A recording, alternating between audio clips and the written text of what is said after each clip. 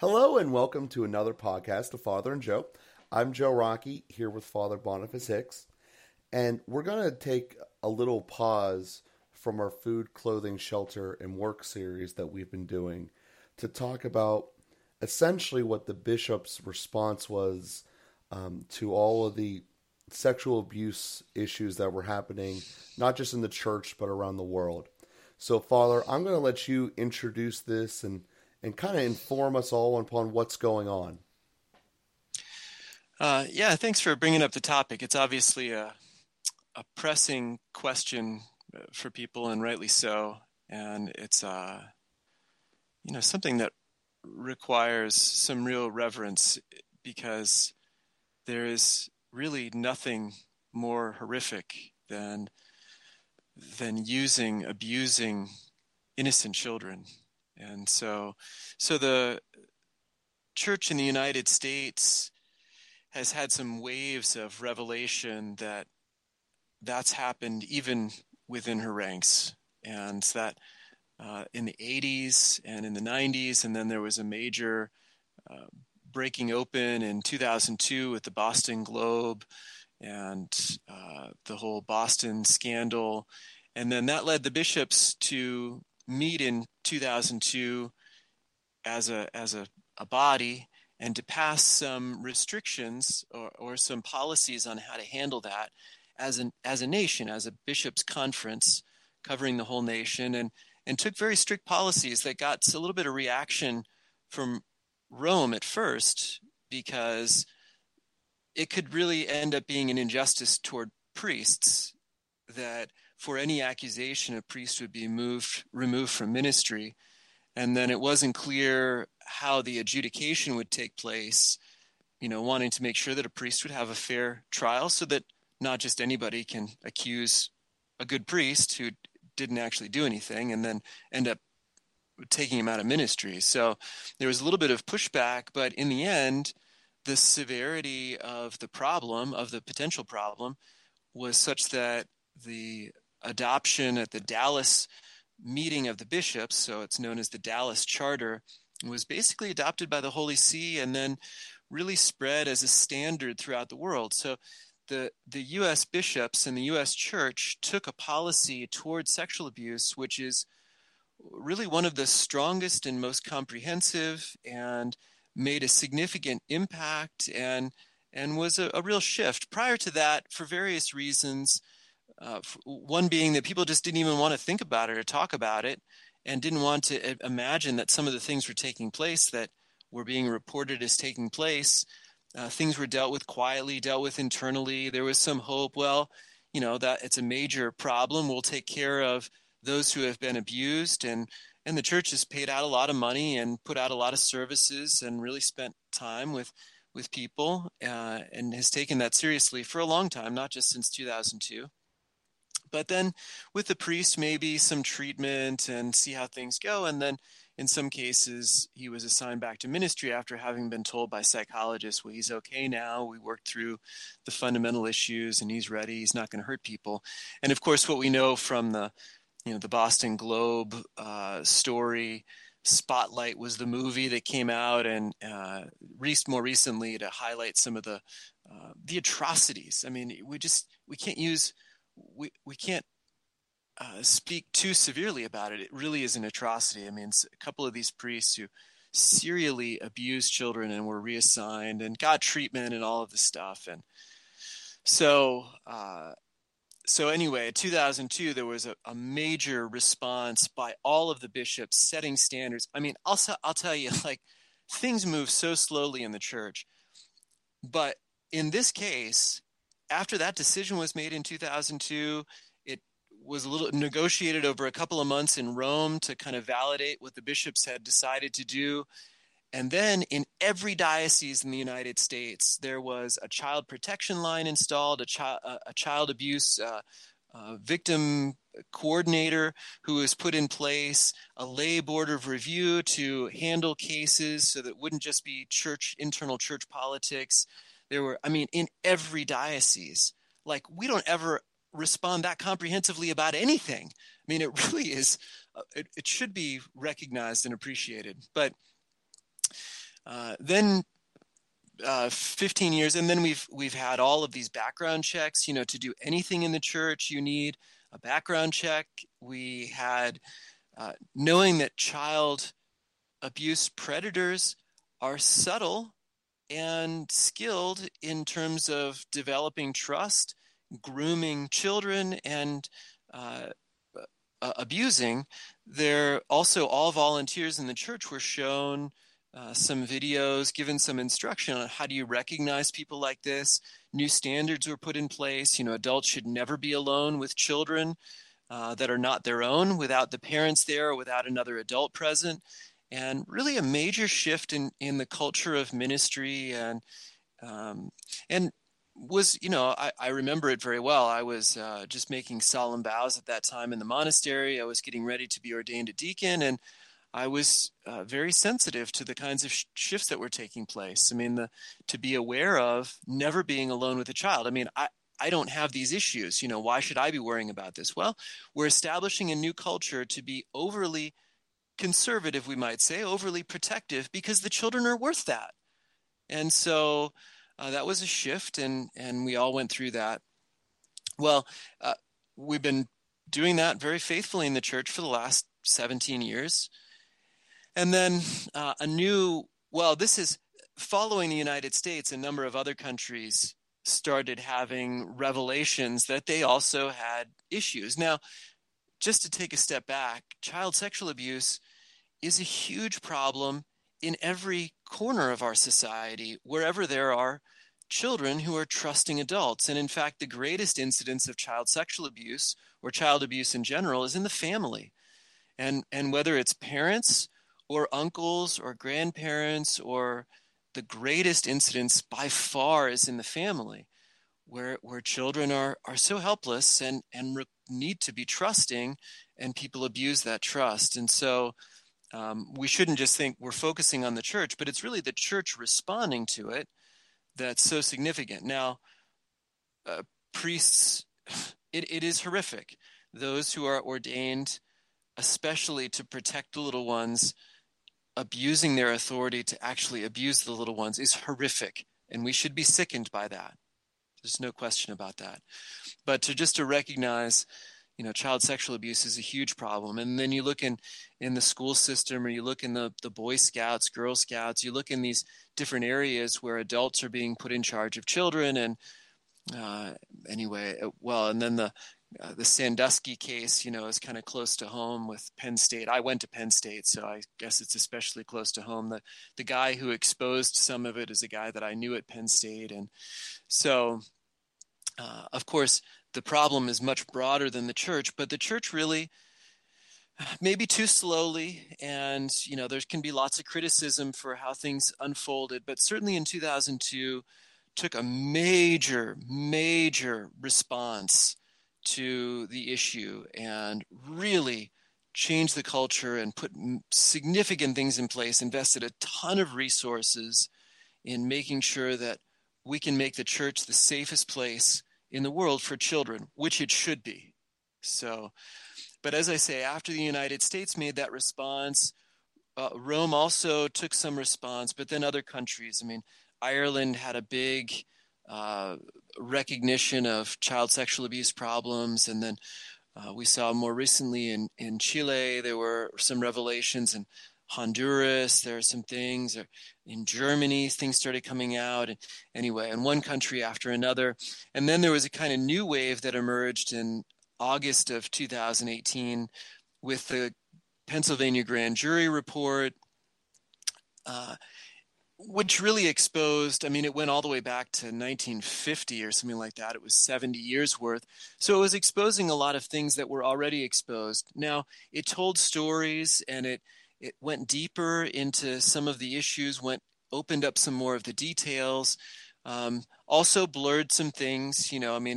300 victims or 1,000 victims and 300 predators was a common statistic that was given over the last 70 years in Pennsylvania. That's already taken out of context. That's out of how many people, and that's out of how many priests. But then also a lot of those 300 priests and 1,000 victims are not really proven cases. Anyway, it gets real blurry, but there were certainly some extreme things that were there and reasons to be horrified at some of the stuff that took place. And in some cases was not adequately handled. That's based on standards prior to 2002, but even some things since 2002 that were not handled like they should have been. And so it created a new wave, which also became a new trend in attorney generals, that now in New York and in Illinois and a number of other states, this kind of investigation is going to happen.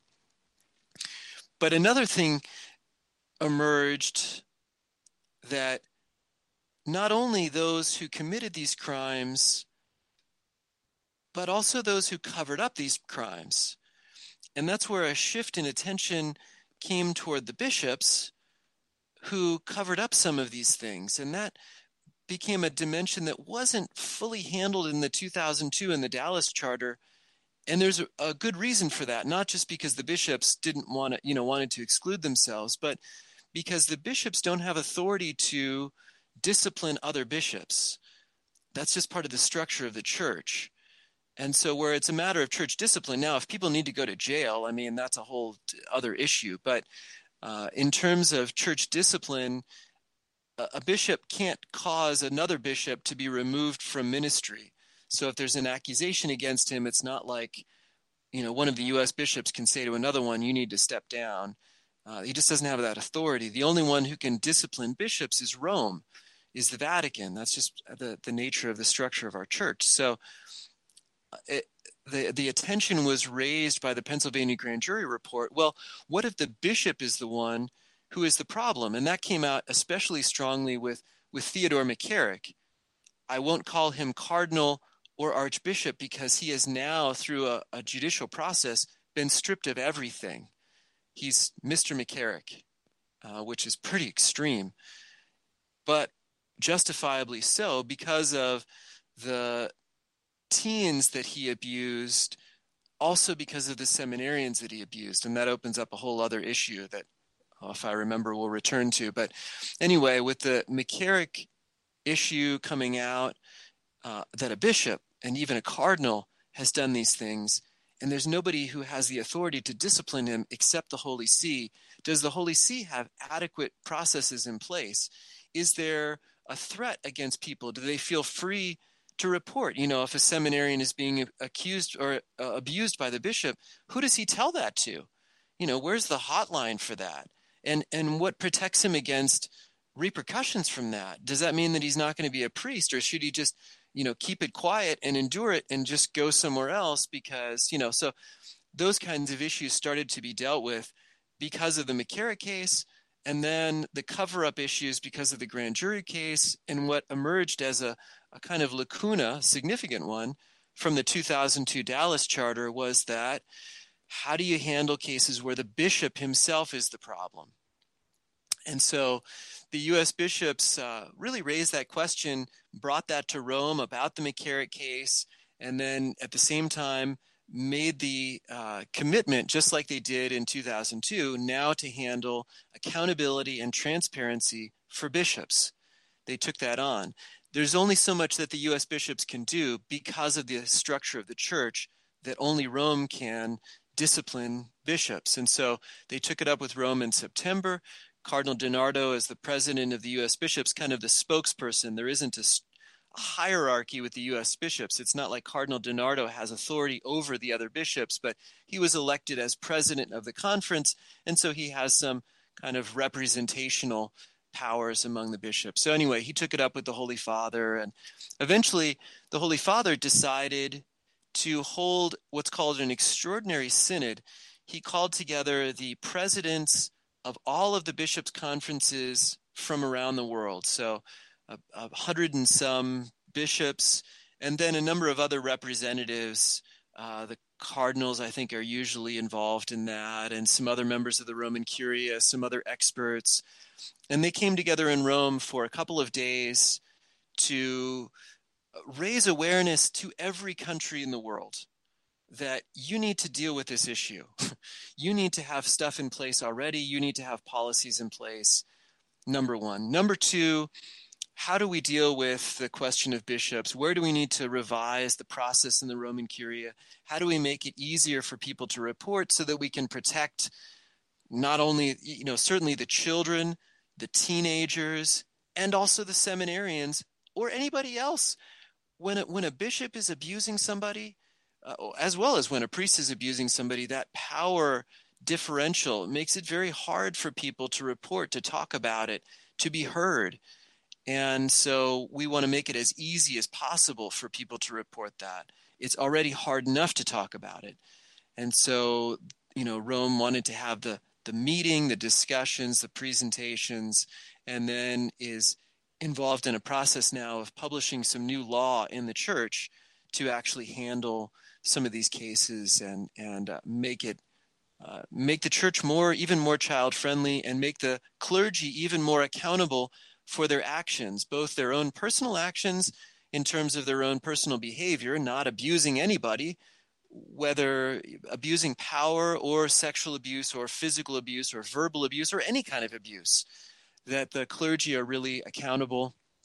And then the transparency of the process, that there's no covering up, that even a bishop who hasn't personally done anything isn't covering up for a priest or another bishop who has done something, that he's not sweeping anything under the rug, that everything that's reported is adequately investigated and adjudicated, and that the proper consequences are there for that. So that synod took place in February in Rome, and one of the big takeaways, and I'm going to stop talking and let you ask a question or two, Joe, but one of the big takeaways was a fantastic closing address from Pope Francis. And if our listeners want to look at one thing from that synod, look at the closing address from Pope Francis. He addressed all of those bishops over about a half an hour. It's about 28 minutes or so. And it is powerful because he recognized, first of all, it's a worldwide issue in every sector of society. And he identified, using statistics from secular organizations like UNESCO and the United Nations and a variety of these organizations that keep track of things, using those statistics, he estimated that about 85 million children annually suffer from some kind of abuse. That's worldwide, across every sector of society. 85 million children.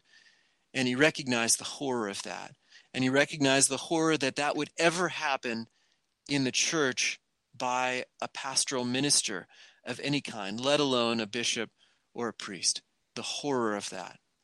And then he really he recognized that what's driving this, what's driving it is evil, ultimately, Satan. Satan is driving it. And we're becoming his instruments insofar as we protect it, cover it up, or participate in it.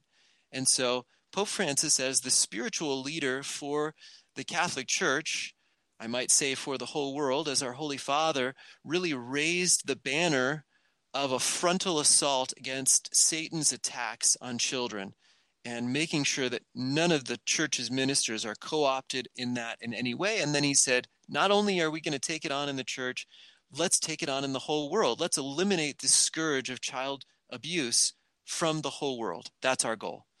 So that's really I think the really strong and definitive stance of the church, kind of brought about and by that meeting. And then, as I said, now there's a process in place to actually create some law, to create some structures, to fortify the church's efforts, and to really make a worldwide adjustment in our practices in order to take on the problem of child abuse in every sector of society, and certainly to drive it out definitively from the church. Sure. So there's a lot you said right there, and a lot of importance. One of the things as you mentioned about that Pennsylvania grand jury is it kind of spotlighted on Pittsburgh, which is where I live. And I definitely do remember whenever I was becoming a Eucharistic minister going through that training that you'd mentioned. And at the time, I was a senior in high school. I was like, why are we doing this? But seeing the big picture as it unfolds a little bit with age makes sense. So the first question I have is when our bishop, who's in effect now, gave essentially a letter response, and for better or worse, it's been his only public-ish response, was a written letter. And he highlighted that the majority of these events happened before, I think he said 1990.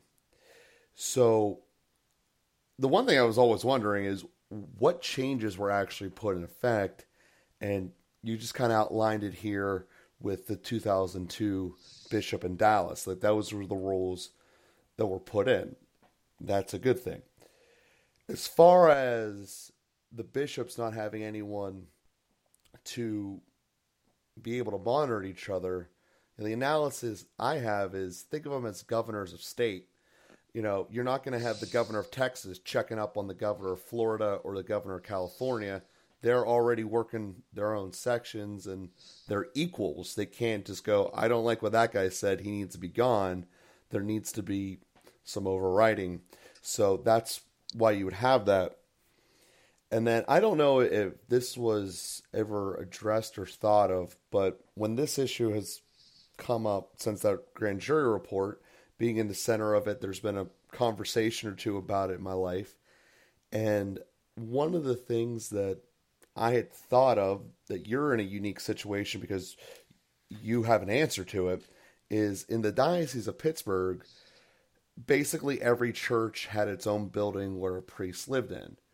And as the fact that the city is shrinking, there's a lot of buildings that had only one priest living in them.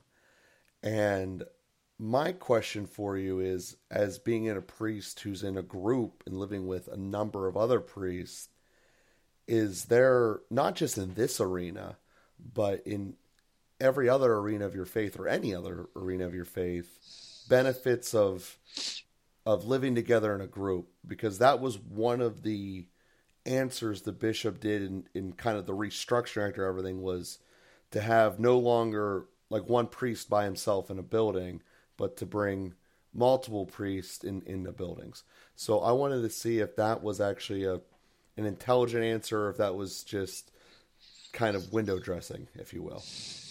Well, let me just say, first of all, that Bishop Zubik actually has given a tremendous amount of public response to this in press interviews, in listening sessions, and he certainly published that letter. He actually just came out with a pastoral letter, 20 or 30 pages, outlining the diocese's kind of comprehensive approach to everything after the listening sessions, after taking that public making himself available publicly to respond to things and to hear people's suggestions and problems. So I don't want to. He deserves a tremendous amount of credit. He needs a better PR company then. Well, anyway, I can't argue with that. I think he was a little bit, actually perhaps a little bit too much in the news when it all came out initially, but anyway, he has just published a pastoral letter as of Ash Wednesday, so just a week before our recording, anyway. And it's great. So it's worth reading. But in terms of, so a number of myths emerge. Again, I can't emphasize enough that child abuse is society-wide.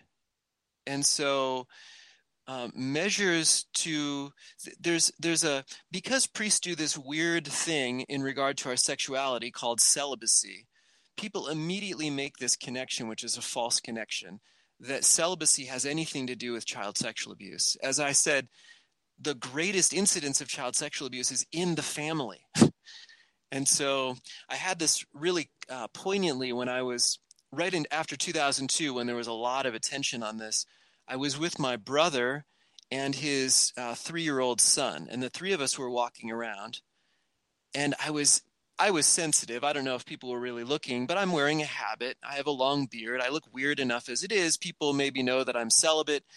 And I thought people are probably looking at me thinking I'm a priest and that I'm a danger to this child, when statistically speaking, my brother is more of a danger to this child than I am. And so I just can't emphasize that enough, that there's no correlation. In fact, it's quite the opposite. Celibate priests are much less likely than the average man to be abusing children. And so anyway, just to put that out there. And so measures to adjust the situation for priests are not really going to prevent child sexual abuse. I mean, it's not like a priest who's not predisposed to that. It's really a psychological disorder. Abusing children, certainly prepubescent children, is a psychological disorder that doesn't respond well to treatment, in fact. And that's what we've discovered since 1980, and some of these efforts to reassign people or give them treatment after, and reassign them after, real pedophilia, which is sexual contact with prepubescent children, is not treatable by at least that's the going rate at this point. Now, there's a different issue in terms of it's really starts to bleed more into homosexuality. When you're talking about teenage children, they have the bodies of adult. They have adult bodies. They don't have adult emotional development, obviously, and that's why the law protects them. But they have adult bodies. It's a different. The abuse of post-pubescent children is a different thing.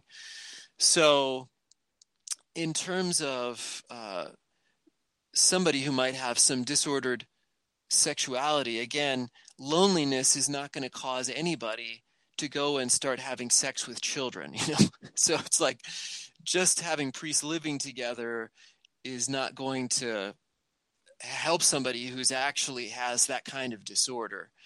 Now, it is probably healthier emotionally, psychologically. It is certainly healthier to have community. Now, just having priests living in the same rectory doesn't guarantee having community. That's another issue. It's part of the challenge, in fact. I mean, guys who have been living alone for 30 years now being thrown together in rectories with other guys and trying to work things out is not necessarily a formula for success. But it's also good certainly for accountability, but it really needs to create, there's a culture that needs to form now if we're going to start putting priests together in rectories again, which was always the case.